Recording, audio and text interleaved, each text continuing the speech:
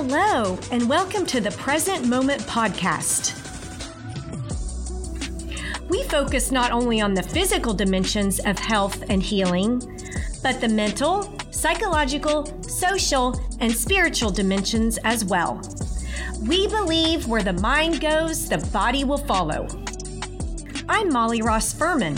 I'm the Executive Director for the Integris James L. Hall Jr. Center for Mind, Body, and Spirit, where we are always working to create a more compassionate and open-minded model of health care and health education for our patients and the community.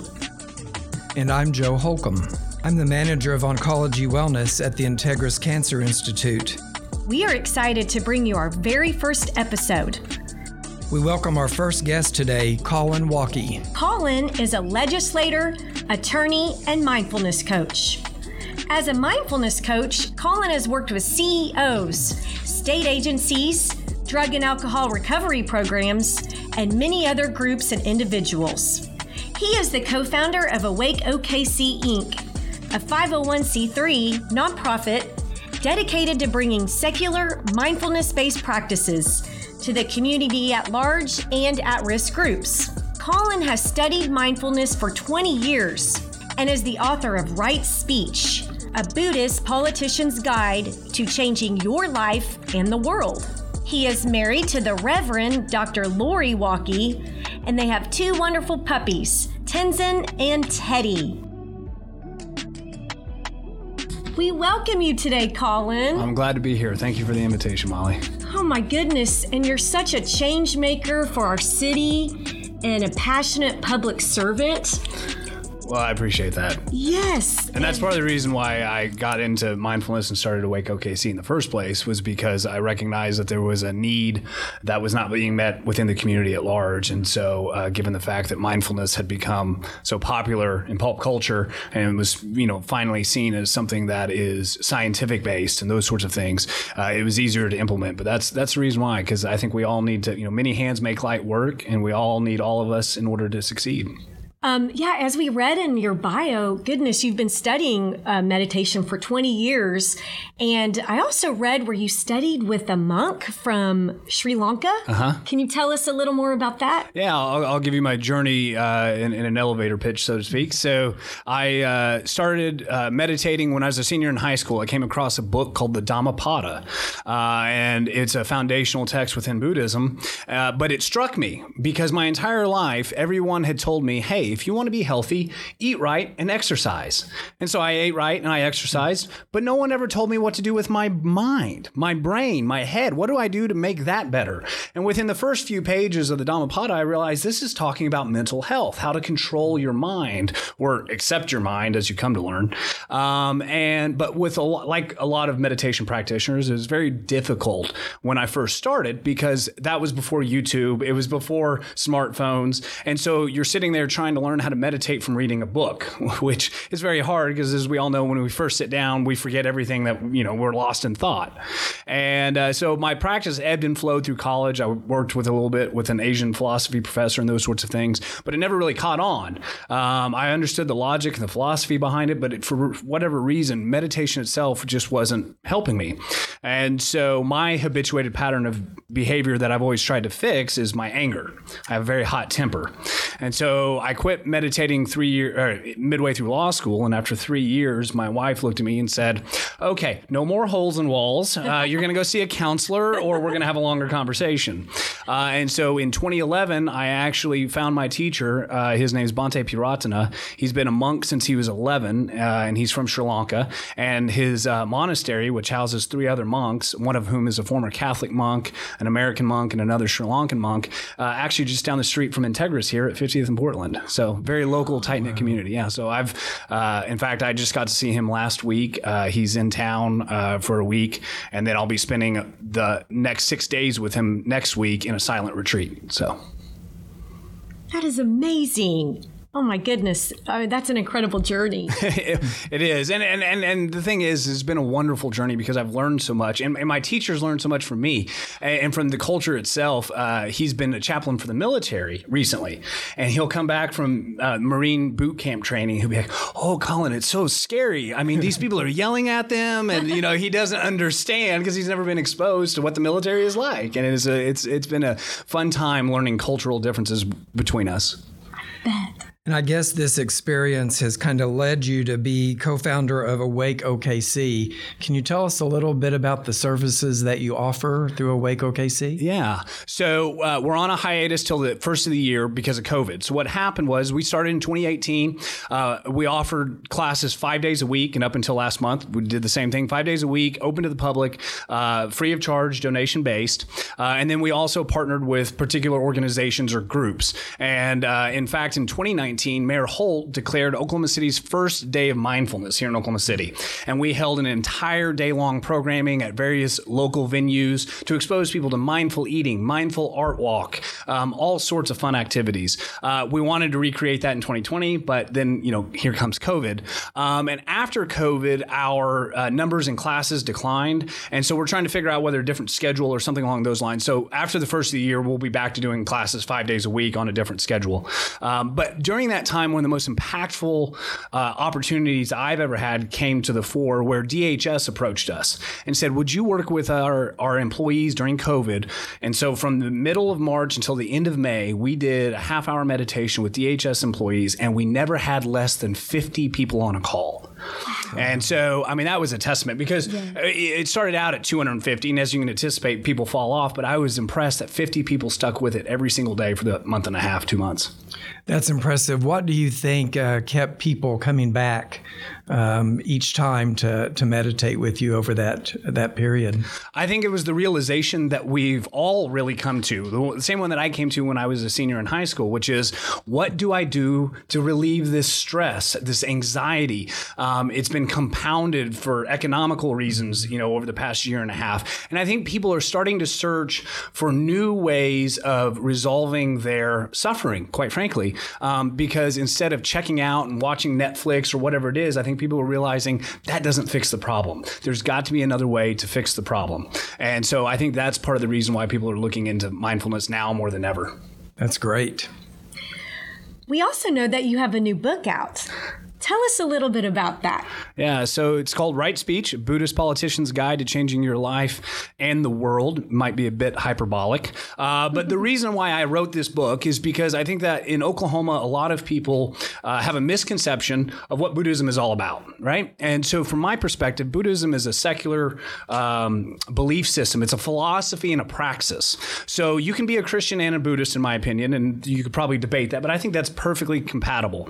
And so I wanted to write a book that kind of opened up this secular view of Buddhism for the rest of the world so that they understood Buddhists don't worship the Buddha. That's not the point of all of this. It's not like Christianity. So that was the first thing. But the second aspect that I really wanted to address is how do we communicate with one another in our communities? Everybody's online. Everybody's seeing the worst aspects of ourselves through the media, through social media. And so I wanted to explain to people, look, there's a better way to communicate with the people within your community, and that's right speech. And within Buddhism, right speech is composed of three parts, right? So is it true? Is what you're about to say true? Is it beneficial? And then finally, is it the right time? And the problem is you have to be mindful to ask yourself those questions before you speak in the first place, all right? So you've got to develop mindfulness to develop right speech. And then it's navigating, is this the right time or is it not? Because we've all experienced those things where we've said something we thought was beneficial but was at the wrong time, or that was at the right time but wasn't beneficial. But if you can answer yes to all three of those, then talk away. But I want all of us to take a pause before we speak in the first place and just think about what the words are that are coming out of our mouth. And I'm not perfect by any stretch of the imagination, but I will say that being mindful has certainly eliminated about 90% of my foot and mouth syndrome that I have. So it is a benefit. It's not 100% panacea, but it is a benefit. That's great. And where can we find your book? So it's available at Full Circle bookstores here locally, as well as Commonplace Books in Edmond. And then it's also available on Amazon.com. We understand you're passionate about criminal justice reform. Can you tell our listeners a little bit about the work you're doing in that area? Specifically with regard to mindfulness, a couple of things. So first of all, we have a fantastic criminal drug court judge here in Oklahoma County named Ken Stoner, who is a big believer. He is fantastic. And he's a big believer in mindfulness. He's a mindfulness practitioner himself. Yes. And so he wants to see how we can implement that within the drug court framework. And we're looking at ways to do that. Separate and apart from that, though, Awake spent 8 weeks with Remerge, which is a criminal diversion program for pregnant women and mothers. And it was a fantastic activity. We were about to do another 8 weeks, and then COVID came to town. So that's one of the other aspects. And then we have worked with homeless shelters for individuals who actually are in drug and alcohol recovery programs that also have criminal backgrounds. Because if we stand up in front of a judge, or if the mission stands up in front of a judge and says, hey, listen, they're working a program, these are the components of the program, the judges are more likely to give them lenience on, whatever fines or fees they may own and those sorts of things. And so we've spent several months with homeless shelters and those sorts of organizations in order to help try and keep these people off of the streets and out of jail itself. And Remerge is such a wonderful program. My twin brother, Bob Ross, with the Inasmuch Foundation, has been heavily involved with Remerge. So is Trisha Everest, and has a lot of community people, It's a great program. Absolutely. It's great. I'm curious. So I watched an interview with you, Colin, and it was a really good interview on Channel 5, I believe. And you're involved with a study on the correlation between mental health services and law enforcement intervention. Yeah. Could you tell our audience about that? Right. So I think that a lot of people are certainly aware by now and are becoming more aware of the problems when law enforcement interacts with somebody who's having a mental health issue. And some people say that's a lack of training, lack of resources, whatever it might be. But there are certainly problems when law enforcement encounter individuals with mental health needs and that are going through crises. So the question then becomes, how can we address those? So one of the things that the state of Oklahoma has implemented, for example, is what's called the iPad program. And so the iPad program is where every single police officer in the state of Oklahoma has an iPad in their car. And if they come across an individual who is going through a mental health crisis, they're able to tap a button and get a hold of a psychologist or psychiatrist right then and there in order to help address the situation. The problem, and that's a great thing, and it's working in a lot of great counties. The problem, though, is there's a lack of resources and available psychologists and counselors who can actually participate in that program. So we need to get the labor force built up in that regard. But that's one avenue that we're looking at. Another avenue and problem that people face is what happens when my loved one isn't self-harming and isn't presenting a threat of harm to somebody else, and yet has been ordered to attend inpatient treatment. Well, police typically won't go pick up this individual because they don't pose a harm to themselves or others. And so one of the other avenues of legislation that we're looking at doing this year is allowing individuals who have guardianship or some other type of criteria over an individual to compel them and compel law enforcement to actually get them into treatment, because we know that treatment does work if people will stay with it. Mental health courts are extremely successful, just like criminal drug courts. The problem is resources. We need only about a third of the counties in the state of Oklahoma have a mental health court. And so we need to expand that to all 77 counties and, again, get the resources to fulfill that. So I'm hopeful that this session will see an increase in resources for the iPad program, as well as a way for loved ones to get their family members into compelled treatment. And then we'll see what else comes along. I have a friend, Lori Dash, who does some work with us at the Integris Cancer Institute Wellness Center in the area of yoga nidra and meditation. And I understand that you are in a program with her with Jack Kornfeld and Tara Brock. Yep. Can you tell us a little bit about what it's been like for you on that journey with them in that program? So it's funny you asked about that. And the reason is because I actually chose this program. So for those of you who aren't familiar, Jack Kornfield and Tara Brock, and especially Jack, were some of the early Westerners who came back from Thailand and spread Buddhism throughout America. In fact, set up the Insight Meditation Institute in, I think it's New York or Boston. And so they're very famous individuals, and they put together a mindfulness meditation teacher certificate program. And I chose this program because there's different types of meditation and mindfulness that we can all practice. One of those is what's known as metta meditation, which is loving kindness meditation. And I will tell you that the one type of meditation I don't enjoy doing is loving kindness meditation. But Jack Kornfield and Tara Brock are both huge proponents of it. And the consequence of that was I felt this would force me to practice in a way that I don't typically practice. It will broaden my experience and knowledge base. And so I wanted to push myself in that regard. And it's been a wonderful program. We've gotten a lot of good substance out of it. It's been nice because my cohort group, the people that I work with directly, so my mentor in that group is from Australia. And the other cohorts are on the East Coast and West Coast. And so it's been good to see worldwide involvement and have intercultural dialogues. And so it's been a really good, interesting exposure, especially in an area of meditation that I'm not that prone to. And I understand it's very competitive to get into. There's a lot of people that apply each year. And what is it?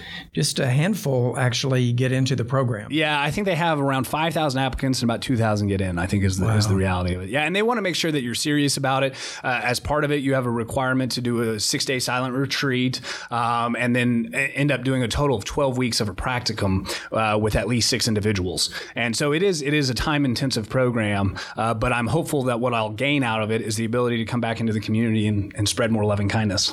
Great. I love that. I'm wondering, Colin, would you give us a little taste of meditation for our audience just so that they can get an idea of what you practice? Yeah. So I'm gonna kind of caveat this. Okay. So first, I want to make some definitions clear. So what is mindfulness? Mindfulness is knowing what you're doing while you're doing it. And I think most of us think that we're sometimes usually mindful, but I can prove to you that you're wrong. Even when you think you're being mindful, you're not, but we're not in a video situation for me to show it. But the point there is we're supposed to be mindful all of the time, period, end of story, even while you're using the restroom. And I point that out because there was a famous Zen monk in the 13th century who wrote an entire memorandum about how to be mindful while using the restroom. So you're supposed to be mindful all of the time. Meditation is a particular time of day that you set aside to be mindful, right? So it's kind of like the batting cages. The real life is the baseball game. Batting cages is meditation, getting good at your swing. So the reason why I say that is because one other thing that I think is important is that we have to readjust our attitudes when we meditate. We think that we go through the world as a doer. We do this, we think that, and it's not the case. In fact, we're beers. And the reason why we're so confused about that is just like we weren't ever taught about our mental health, we were never taught about our sixth sense.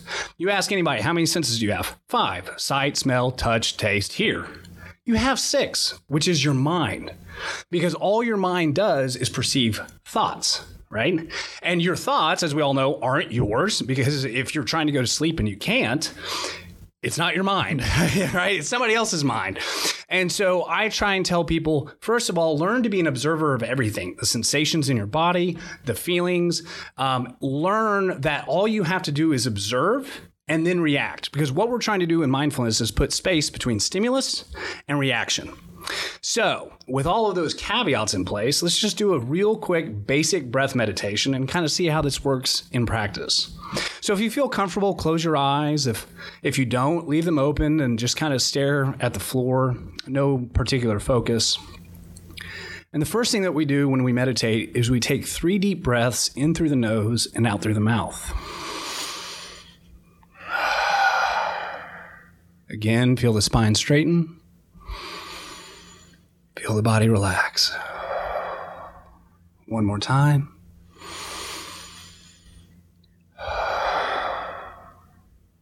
And the reason we do that is because it activates the parasympathetic nervous system to calm us down.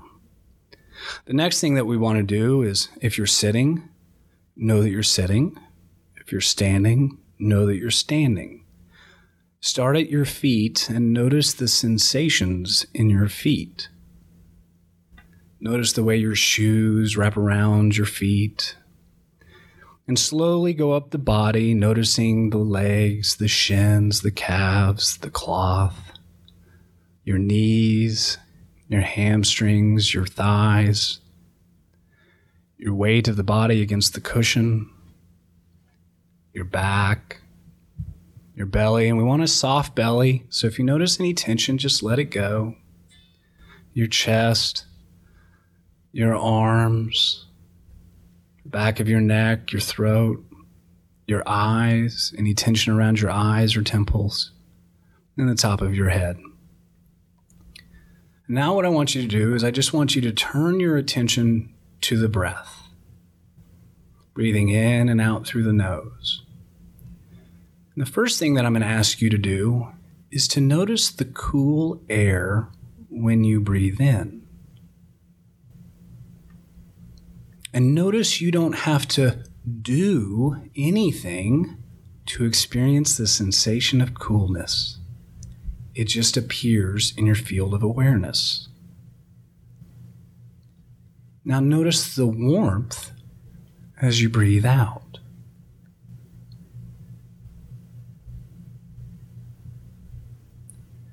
Now notice the pause between the exhale and the inhale.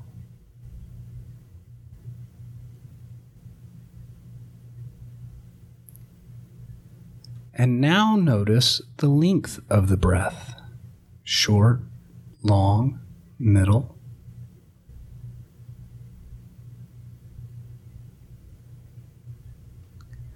And then finally, just for fun, notice your belly as you breathe in, how it rises. And how when you breathe out, it falls. And notice you don't have to do anything to be aware of the rising and falling of the belly.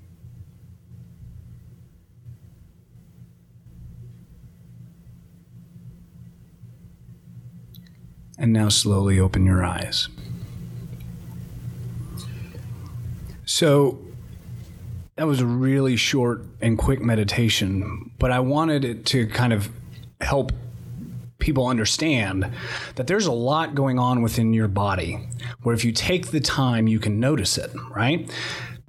Those same sensations are happening throughout the day. You're just unaware of it. So what I want people to do is to learn to be aware of those sensations 24/7 while they're standing up, having a conversation, being aware of the fullness of human experience. And it's not easy. We say that mindfulness is an easy practice, but it's difficult to do. And that's just it. It's like diet and exercise. You have to stick with it. And if you do, your life will change dramatically.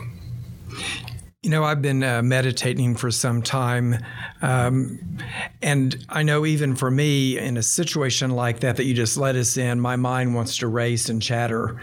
If others are experiencing that, what would you say to them about the mind always wanting to focus on something and kind of how to go deep within? Yeah, and that's a very common misconception about mindfulness is we're not supposed to have thoughts. That's so wrong-headed. I can't emphasize that enough. The Dalai Lama has thoughts, okay? We all have thoughts because we have this thing called the default mode network. So anytime you're sitting there at a stoplight or whatever and you're ruminating and being self-reflective, that's your default mode network. That's your biology at work. So thinking is a biological process.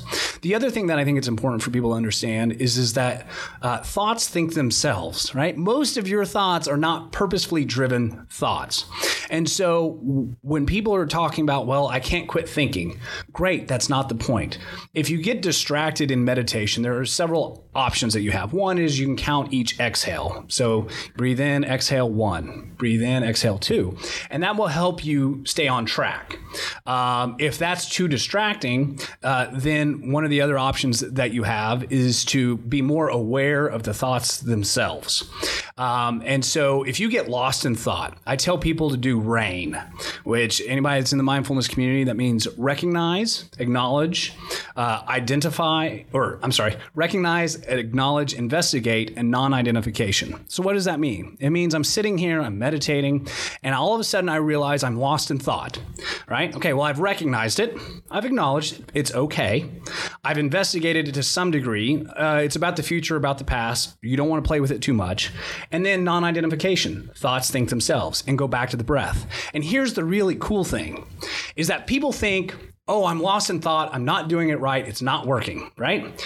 In fact, recognizing that you're lost in thought is the actual exercise itself. So that's a repetition like you're in the gym. It's not about not thinking, it's about recognizing when you're lost in thought. So for example, the word sati in the Pali language is interpreted as mindfulness, right? But what it literally means is to remember. So every time you remember you're lost in thought, you did another rep at the gym. Good job. Keep going. And I promise you that eventually, if you either meditated long enough in one sitting, or you meditated, enough days, you will start to notice those thoughts slow down, because it's all about recognizing when you're lost in thought.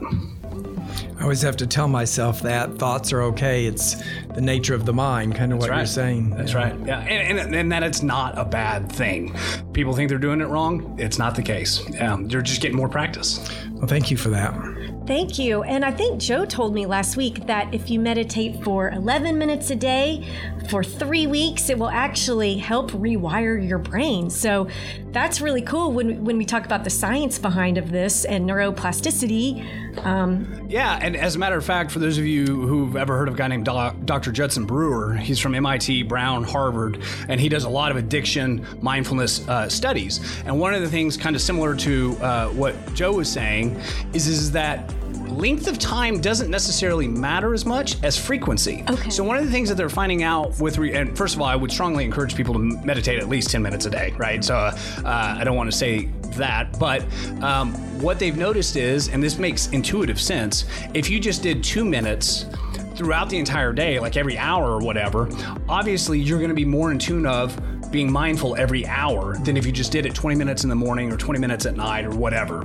And so those shorter, infrequent bursts are actually just as beneficial as if you sat down for 3 hours, right? So I don't think people need to pretend that they're Rambo and go out there and do it all in one sitting. If you're starting out, 5-10 minutes is plenty. In fact, my personal practice, it's 20 minutes during the week, and then I do an hour on Saturday and an hour on Sunday. Great. And Colin, one last question for you. Where can we take your mindfulness classes? So you can contact me directly at colinwalke@outlook.com. That's COLLINWALKE @outlook.com. And after the first of the year, if you'll just go to awakeokc.org, once we've been completely revamped, they'll have links for both online as well as in-person classes. Wonderful. I'm definitely going to sign up. Right, Joe? Me too. Yay! Colin will be presenting on Everyday Mindfulness for our virtual Mind, Body, and Spirit class next Wednesday, November 10th from 6 to 7 p.m. For more information and the Zoom link, please email Kelly Elliott at KELLYE.ELLIOTT@integrisok.com. Thank you, Colin. Thank you both for having me. I appreciate it. Thank you.